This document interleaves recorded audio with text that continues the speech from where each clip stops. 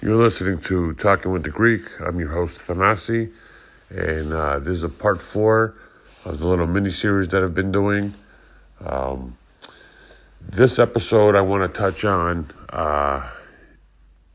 living your life for every day and not just a weekend like we do here in the U.S. In the U.S., unfortunately, we live our lives for the weekend. In Europe, they live their lives for every day, pretty much, 7 days a week. They have their holiday, what they call it, a holiday,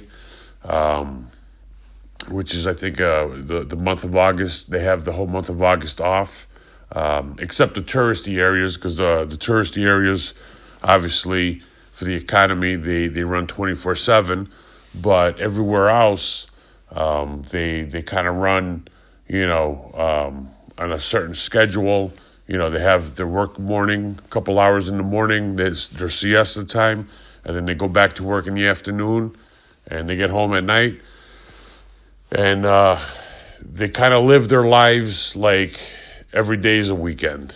It's not just I'm working Monday through Friday, and the weekend's here. I got 2 days. I gotta maximize it and value it. Every day they value like it's the weekend over there. Then that's kind of the difference that I'm trying to touch on with these episodes. Because the last episode I just did was in the U.S. we live our lives to work. In Europe, they they work to live their lives, but the last episode was, we live for the weekend, and they live for every day in Europe, is what this episode's about. So I'm just trying to do a comparisons, and like I said, I think the quality of life here in the U.S. It's the land of opportunity. The opportunities might be greater. I don't know. I've never worked in Europe. But here it's more a higher stress level, with diets and stuff like that. But, you're consumed with work.